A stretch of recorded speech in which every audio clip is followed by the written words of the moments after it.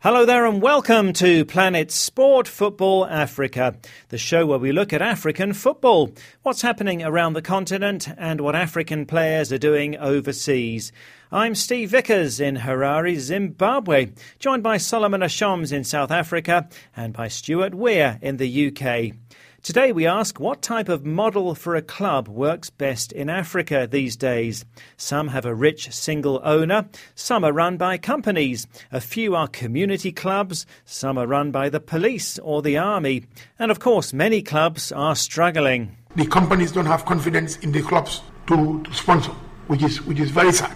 We'll analyse this and also compare with European football, where some clubs have shareholders and most are well funded. But first, we talked recently about how difficult it is to get to the group stage of the African Champions League and how stiff the competition is. Well, amazingly, 3 Algerian clubs have made it to the group stage this year. It's the first time there's been such a scenario. And all 3 Algerian clubs have been drawn in the same group. That's Group B, where there's Entente Setif, USM Alger and MC Yulma, with Al Merreikh of Sudan joining them. Group A features 4-time champions TP Mazembe of DR Congo, Smuhar of Egypt, Morocco's Maghreb Tetouan and Sudanese club Al Hilal. Well, the top 12 ranked nations have 2 slots each, and Algeria got a 3rd slot as Entente Setif won the tournament last year. So, we'd love just 1 team in the group stages here in Zimbabwe, let alone the 3 that Algeria have. The group stage starts at the end of next month. Well, our main focus today on Planet Sport Football Africa is the question, what type of model for a club works best in Africa these days? Some have a rich single owner, some are run by companies, we have community clubs, police and army sides. And here in Zimbabwe, most privately run companies are struggling as the economy is going through tough times. So those that are stable are teams run by large companies with resources, also mining teams, prisons and army, and one run by the Harare City Council. Well, a few weeks ago we heard from the club president of Gambian club Real de Banjul, that's Willie Abrahams. He told us how expensive it was to take part in the Champions League as a privately run club. We have no sponsor, we have no help.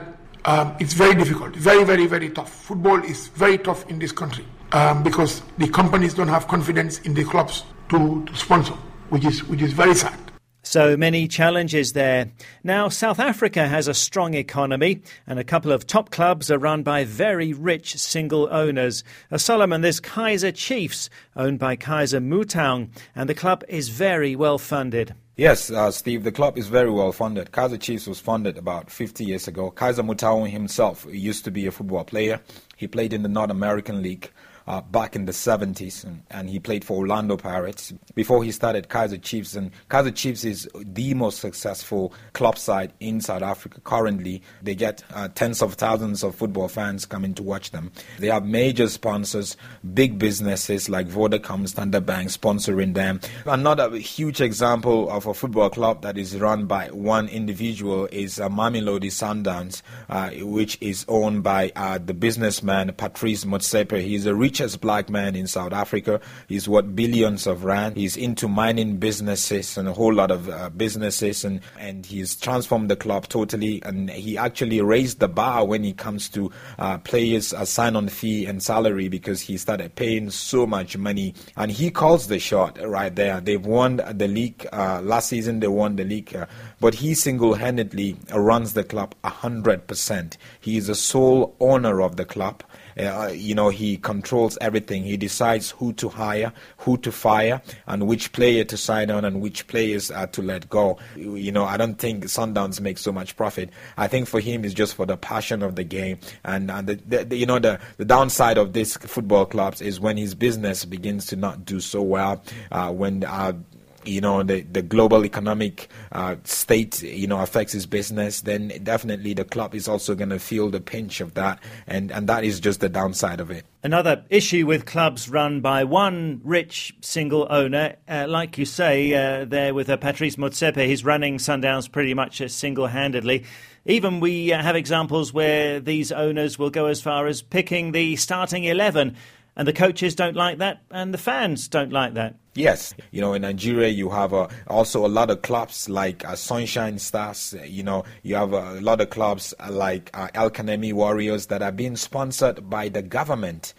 So the government actually funds the football clubs, and you get the government officials and politicians deciding who to play, who the coach should feature. Even when the player is not on form or he's injured, you tend to get that player playing there because they love the player. They have some sort of connection with the player. And at the end of the day, it affects the club's performance. And yes, indeed, we have a lot of football owners that dictate, who to play. Some coaches have been fired because they insist that they're not going to, amend any sort of names on the list because they want the best for the club. Well, thanks a lot, Solomon. We'll compare this with the situation in European football shortly. And you can tell us on Facebook and WhatsApp, what do you think is the best way to run a football club in Africa? Is it best to have a rich single owner who might interfere too much on the technical side? Is it best to be run by a company, by the police or the army maybe? Send us a WhatsApp to +44 7955 232 780. That's +44 7955 232 780. Or go to our Facebook page, Planet Sport Football Africa. Last week we asked, is the return of Stephen Keshi good news for Nigeria's national team? With his 2-year contract as coach, can he get the Super Eagles to fulfill their potential? Well, from the Gambia, Lee Cisse says, best of luck to Keshi, but I'm afraid he's gone beyond his best for the Super Eagles. Sana Jaune says, I think it's good news because he won the Nations Cup with Nigeria. Mohamed Kande says the Nigerian FA has to stick with Keshi so as to bring more glory. Ebrima Kante says it's good news because for footballers, they just want to know who's in charge. Please tell our Gambian FA to appoint a coach for our senior national team as soon as possible. And on a couple of other issues, there being no Africans in the English Premier League Team of the Year, Suleiman Sonko says African players didn't deserve it, but Wilfried Bony should have been there, but he made a wrong move in January, joining Manchester City. And on Chelsea being the English champions, Lamine Chatty says congrats to Chelsea, but Man United is coming with full force. On Man United's home loss to West Brom last weekend, Ahmed Sambu was very angry, saying it's a shame to Van Gaal and to Robin van Persie for missing the penalty. Rooney should take the penalties and Van Gaal should be sacked. Well, indeed, Van Persie was stripped of the penalty-taking duties after that mistake. So this week, tell us, what do you think is the best way to run a football club in Africa? The WhatsApp number +44 7955 232 780. Let's go to our European football expert, Stuart Weir in the UK. Stuart, obviously a lot more money in European football than in most African countries, and there are various models of how clubs are run there.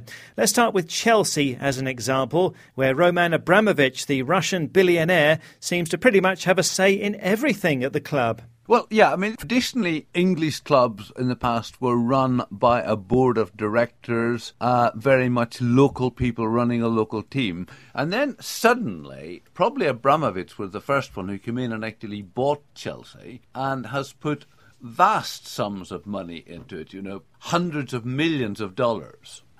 Into the club to buy players, to pay salaries. He went through a period where a manager or head coach never lasted more than a season. The most ridiculous one of all was Avram Grant, who finished second in the league and lost the Champions League final on penalties and was fired for not being successful. And, that is the power of the single owner. And, I think that Abramovich paid something like $100 million in compensation to managers that he fired in an 8-year period. There's been mixed reactions to this. I think generally Chelsea fans are quite happy with Abramovich because he brought them success. I wasn't sure whether to say he brought them success or he bought them success. Both would be true. And he is certainly somebody who's not in it to make money for himself. He's happy to put his own considerable wealth into the club in order to try to buy success for the team. Some traditional fans would say the nature of the club has changed, the fact that Chelsea now probably charge something towards $100 for an average seat at the game, you could say that squeezes a lot of the normal people out. But Stuart, is it fair that a huge club with millions of fans across the world almost becomes like a plaything, a toy of a rich owner like Abramovich? That's a very interesting question. I don't know how you answer that as a moral question. I mean, I think it's undesirable, but if you've got the money, you can buy it. And in a way, once football clubs decide to float themselves on the stock exchange, then, in a way, they've only got themselves to blame. Because if you are floated on the stock exchange, then anyone can buy them. And if you want to succeed in Europe, and by succeed I mean not only win the domestic championship, but also have a chance of winning the Champions League, you need to have a large squad of top quality players who are expecting to be paid an absolute minimum of $150,000 a week. And then you probably cannot generate that through the gate. So therefore you do need a sponsor or ideally a billionaire owner. What about Manchester United, Stuart? A club with fiercely loyal fans, but a few years back there was a big takeover there by the American businessmen, the Glazers.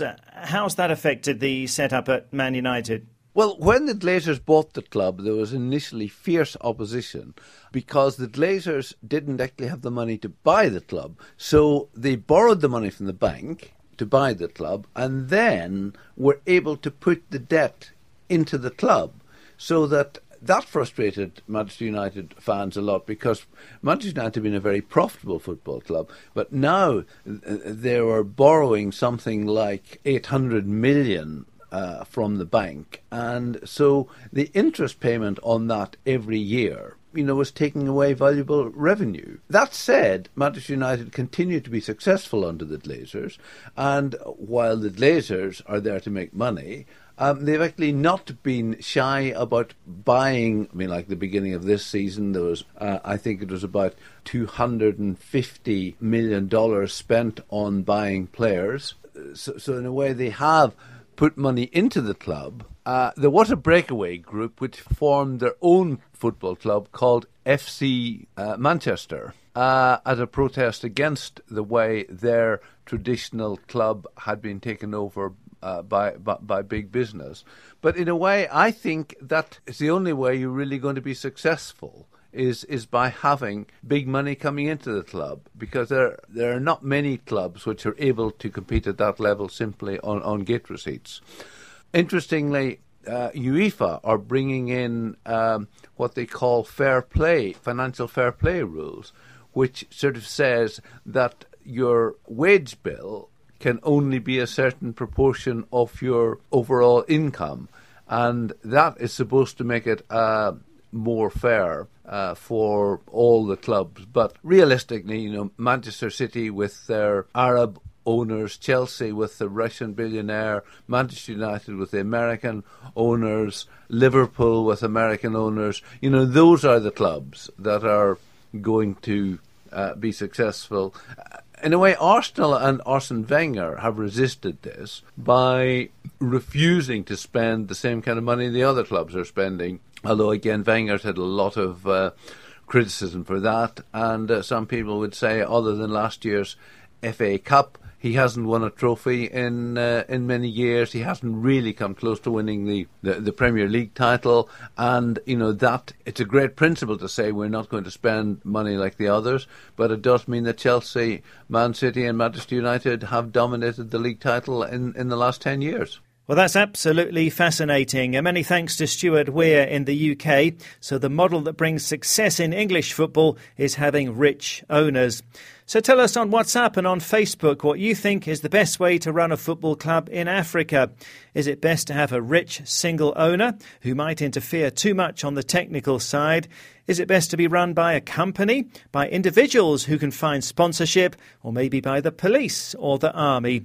Send us a WhatsApp to +44 7955 232 780. That's +44 7955 232 780. Or go to our Facebook page, that's Planet Sport Football Africa. Well, that's it for the show. So from me, Steve Vickers in Zimbabwe, from Solomon Ashoms in South Africa and Stuart Weir in the UK, thanks a lot for listening. You can find us online at planetsport.tv, and Planet Sport Football Africa is a Passion for Sport production.